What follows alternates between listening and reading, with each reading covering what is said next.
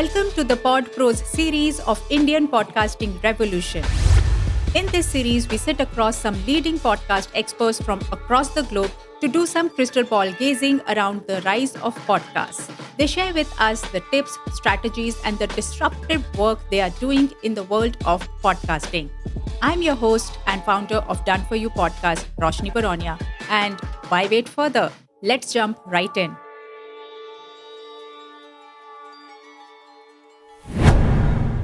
For the very first episode of PodPros of Indian Podcasting Revolution, I have someone whose work I have admired since the day I became a podcaster. She's one of the most acclaimed pioneers in the podcasting industry, and she's none other than Fatima Zaidi, founder of Co-Host and Quill Podcasting. Her podcast production agency creates podcasts for Fortune 500 companies, and Fatima is the best person to learn more about branded podcasts. I cannot wait any longer to start this conversation. Fatima, a very warm welcome to you. And how are you doing today? Thank you so much, Roshni. It's such a pleasure to be here. I'm doing so well. And thank you for having me on your show. And that too, the first episode. I'm so happy to kick things off. Yes, I'm so excited about this. So, Fatima, let's start with a little bit of backstory on how did you get into podcast and what got you into the audio content space?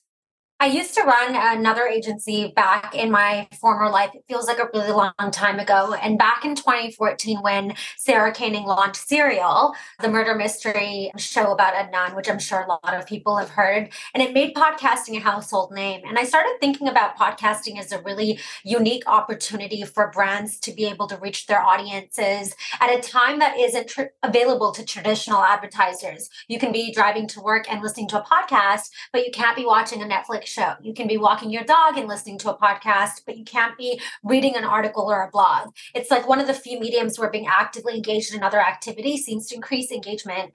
And so I decided to launch a brand new agency called Quill, which was very productized in podcasting. So all we would do is create high quality shows for Fortune 500 to 1,000 brands. We would do their audience growth. We would guarantee them an audience. And that's how sort of Quill launched a few years ago. We launched in the pandemic. So we were a pandemic company, and it happened to be really good timing for us because when COVID happened, all of these brands' experiential budgets went towards audio format shows because they couldn't attend events and conferences. And that's how our company really started to grow. Awesome. That's a pandemic baby. I didn't know about that, but the kind of work that you have generated, the body of work that you have generated in such a short period of time, it's incredible. So you said you work with Fortune 500 companies to create and market their podcast and guarantee audience growth. And I'm sure the first question that they would ask you are, why podcast? What will it do for our business? How it will increase the bottom line? I mean, how do you address these first few queries from your clients?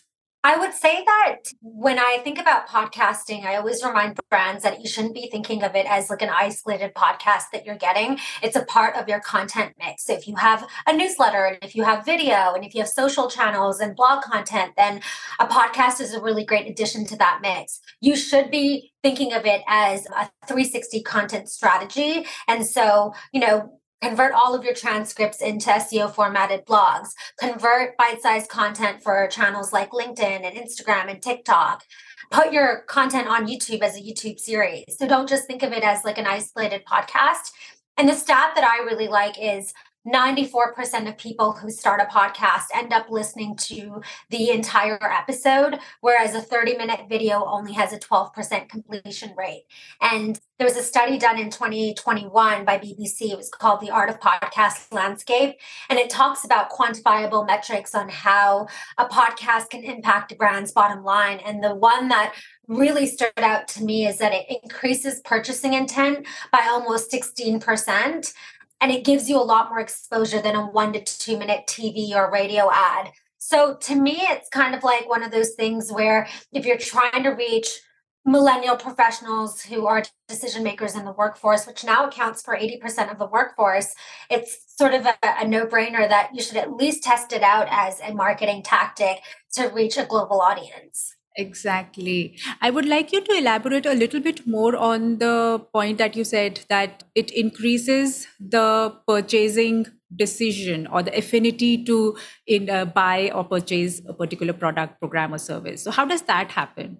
So podcasting is very intimate in nature. The podcast host becomes an influencer and your audiences really trust your product recommendations. And so because of the nature of the medium, it's not like digital advertising where you're reaching mass amounts of people. It's like very targeted. You're only reaching people who are seeking out your content. That's actually my favorite thing about branded podcasts.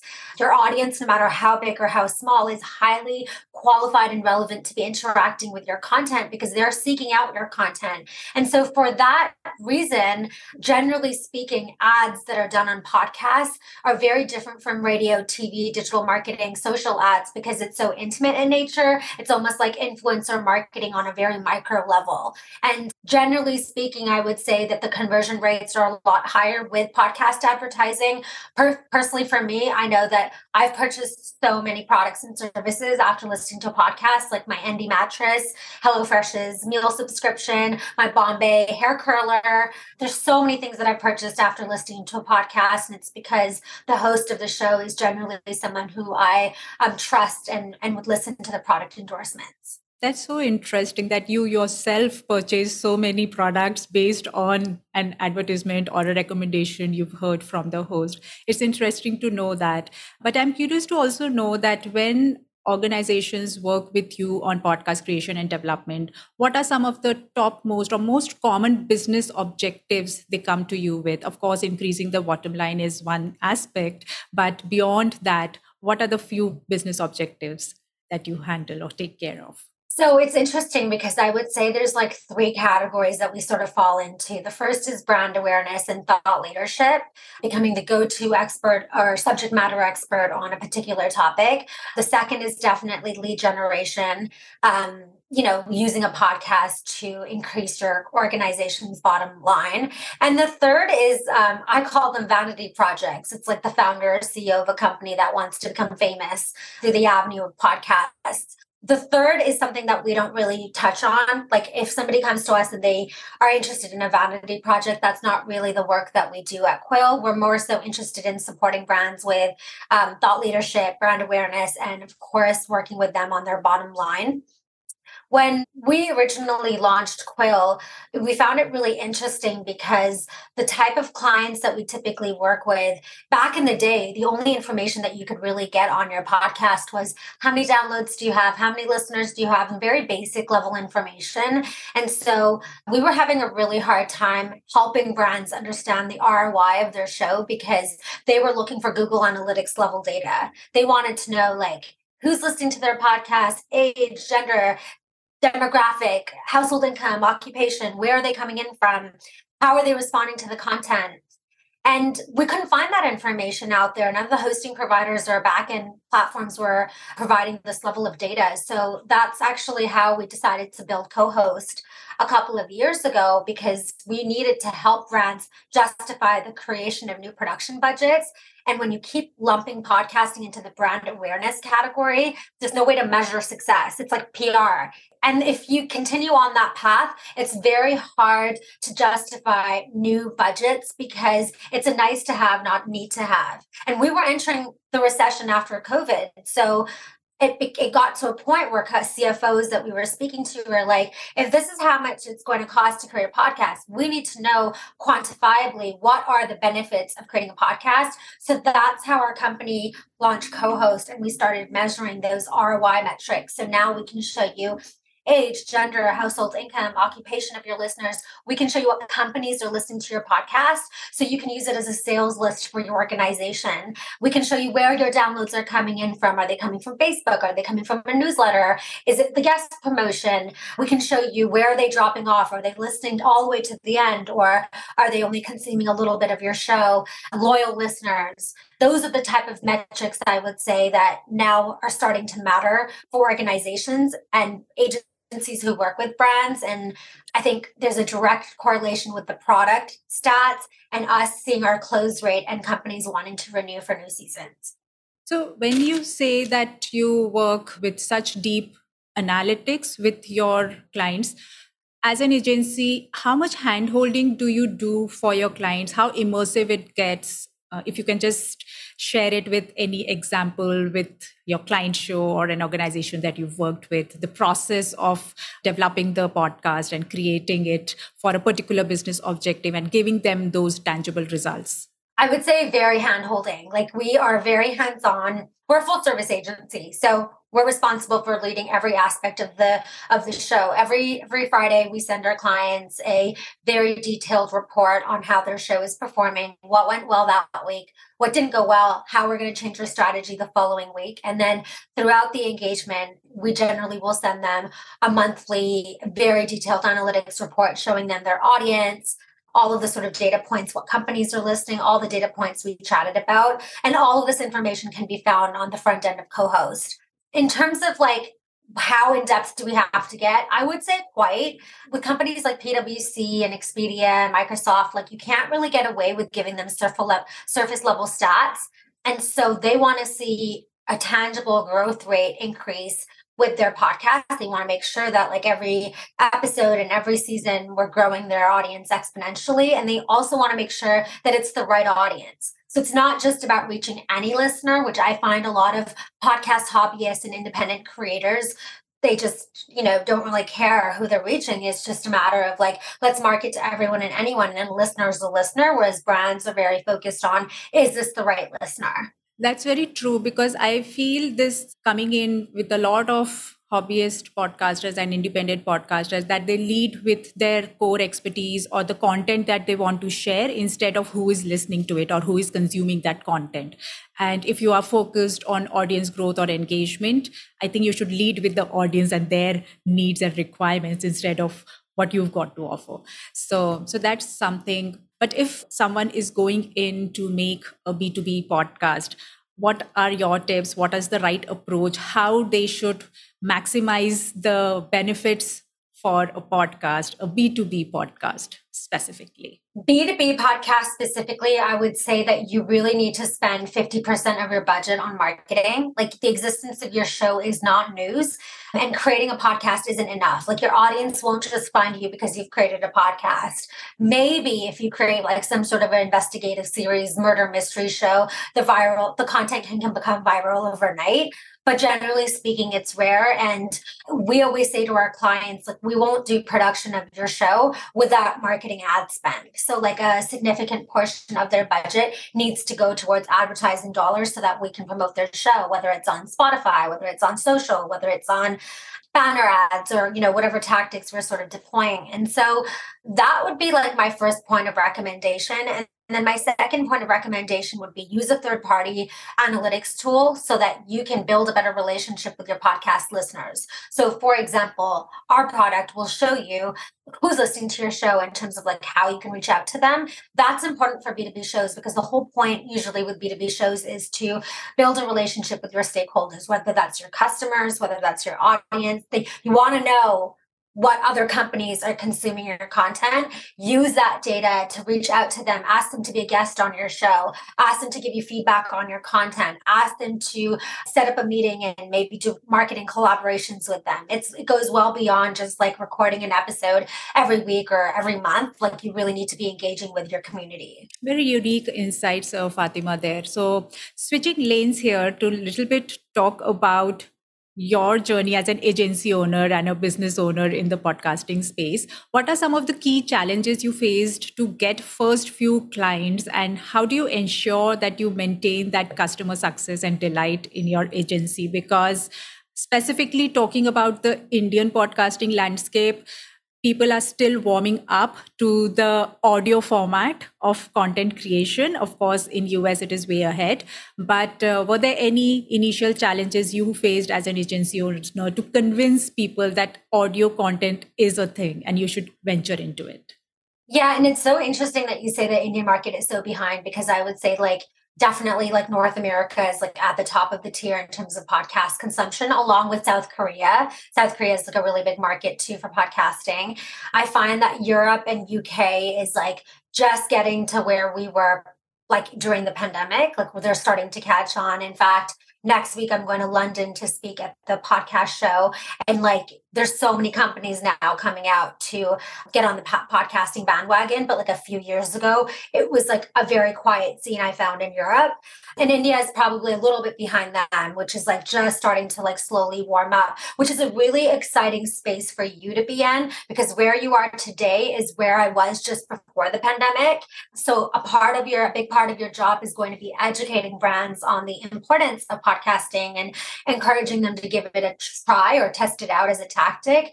But it's going to explode for you at some point in the next few years, because brands will realize that it's a tactic that is necessary to try if you're trying to reach millennial professionals. It also works. Like, it's a really smart tactic. I recently had a couple of companies from India reach out to me, like Tata Consulting Group.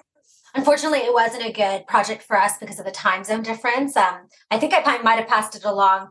But it was so interesting because my conversations with them, with their procurement team, I had to do so much explaining on like the justification of the cost. And I was like, firstly, you're going to get sticker shock working with a North American agency, because like already when you look at the conversion rate from like dollars to Indian rupees, it's like a drastic change. So you're probably better off working with an agency on the ground in India. To which they responded, there aren't any, or there aren't many. And so I was like, I don't know if that's necessarily true. And they didn't want to spend that much money on testing out their podcast. But when you look at their budgets for social advertising and PR and blog content, it's like we're a fraction of that budget. And so I had to explain that to them. I had to explain to them, we have much higher engagement rates and all of these tactics that you're mentioning, but we are asking for a very small budget. Like, it seems like a lot to you, but there's a lot of work that goes into creating a podcast and doing it well. And if we hodgepodge something together for you in like a very minimal budget, then it wouldn't do justice to the type of results that you're looking for in order to do another season 2. So you might as well do it properly from day one. And think about the fact that everybody consumes content in different ways. Some people prefer watching, and people prefer watching Netflix, and only Netflix will never be the audience for podcasts. Some people prefer reading. Some people don't want to watch TV or even listen to audio. They prefer reading books and newspapers and magazines. And again, they're not the target audience. But there is a percentage of the audience or market that only prefers audio content, or like significantly prefers audio content. I am that person. I don't like watching TV, and I don't really, watch Netflix or movies and stuff, but I do love audio format shows. I listen to 7 to 10 podcasts a week. And until very recently, until podcasting, that entire market was ignored. So what I said to Tata Consulting Group and a couple other Indian companies that I've spoken to recently is that just like your business had a phone number in the 1980s, and then a website in the 1990s, and then social media in the 2000s, the next 5 to 10 years is the wave of audio. So I think that really helped them understand, like, yes, there are early adopters in India. If they like test out this tactic, they'll be positioned as innovative and cutting edge. But again, the price point, I was like, go with an Indian on the ground agency, because that would make more sense. Really exciting opportunity for you, because you can be like one of the raising our hand here, exactly. for that. But that was a great insight that you've shared, that yes, there was a time when people invested in their postal address, then the website, which is the digital address, then social media, and now it's the podcast way. So in India, we say from the golden age of radio, we've moved to the platinum age of podcasting. So yes, people have to rise to the fact that yes, it is a new way of how kinesthetically you are addressing and touching the audience's heart and mind and soul. Another point that I wanted to discuss with you, since we are talking about the agency work, Will and co-hosts do annual surveys and reports, and the latest one coming out being the State of Podcasting Agency. So talk to us a little bit about that. How did you come about doing that survey? What were some of the highlights, the findings, and which was the insight which really surprised you?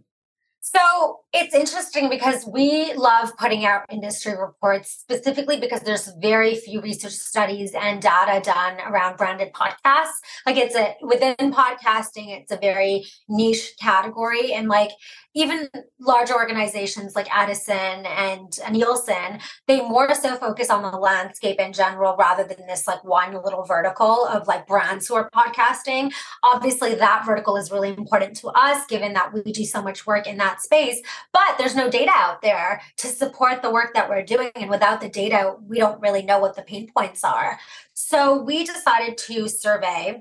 I can't remember off the top of my head how many agencies, I think it's in the report, but we surveyed large group of agencies that typically work with brands. You were also one of the people that we Yes, spoke we were to. also there. I think 50 plus agencies across the Yes. world you had. Yeah, and we tried to be very diverse. Like we tried to pick the very large production agencies, we tried to pick smaller ones, we tried to pick across the world. So it wasn't like a biased sample size.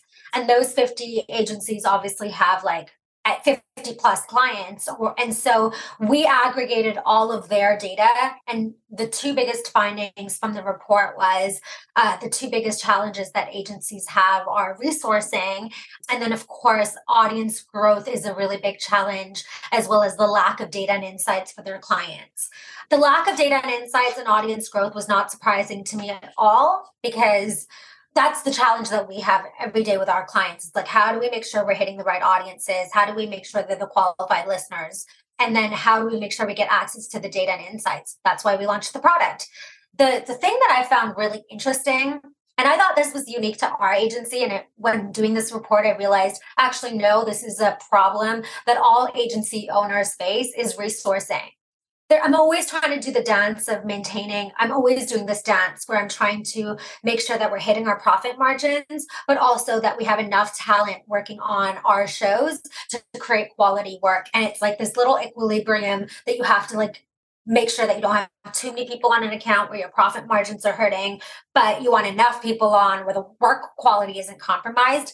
And that is very challenging as an agency owner, is like getting that profit margin balance to workload accurately sort of positioned. And so that I found other agencies also complained was like a big obstacle for them.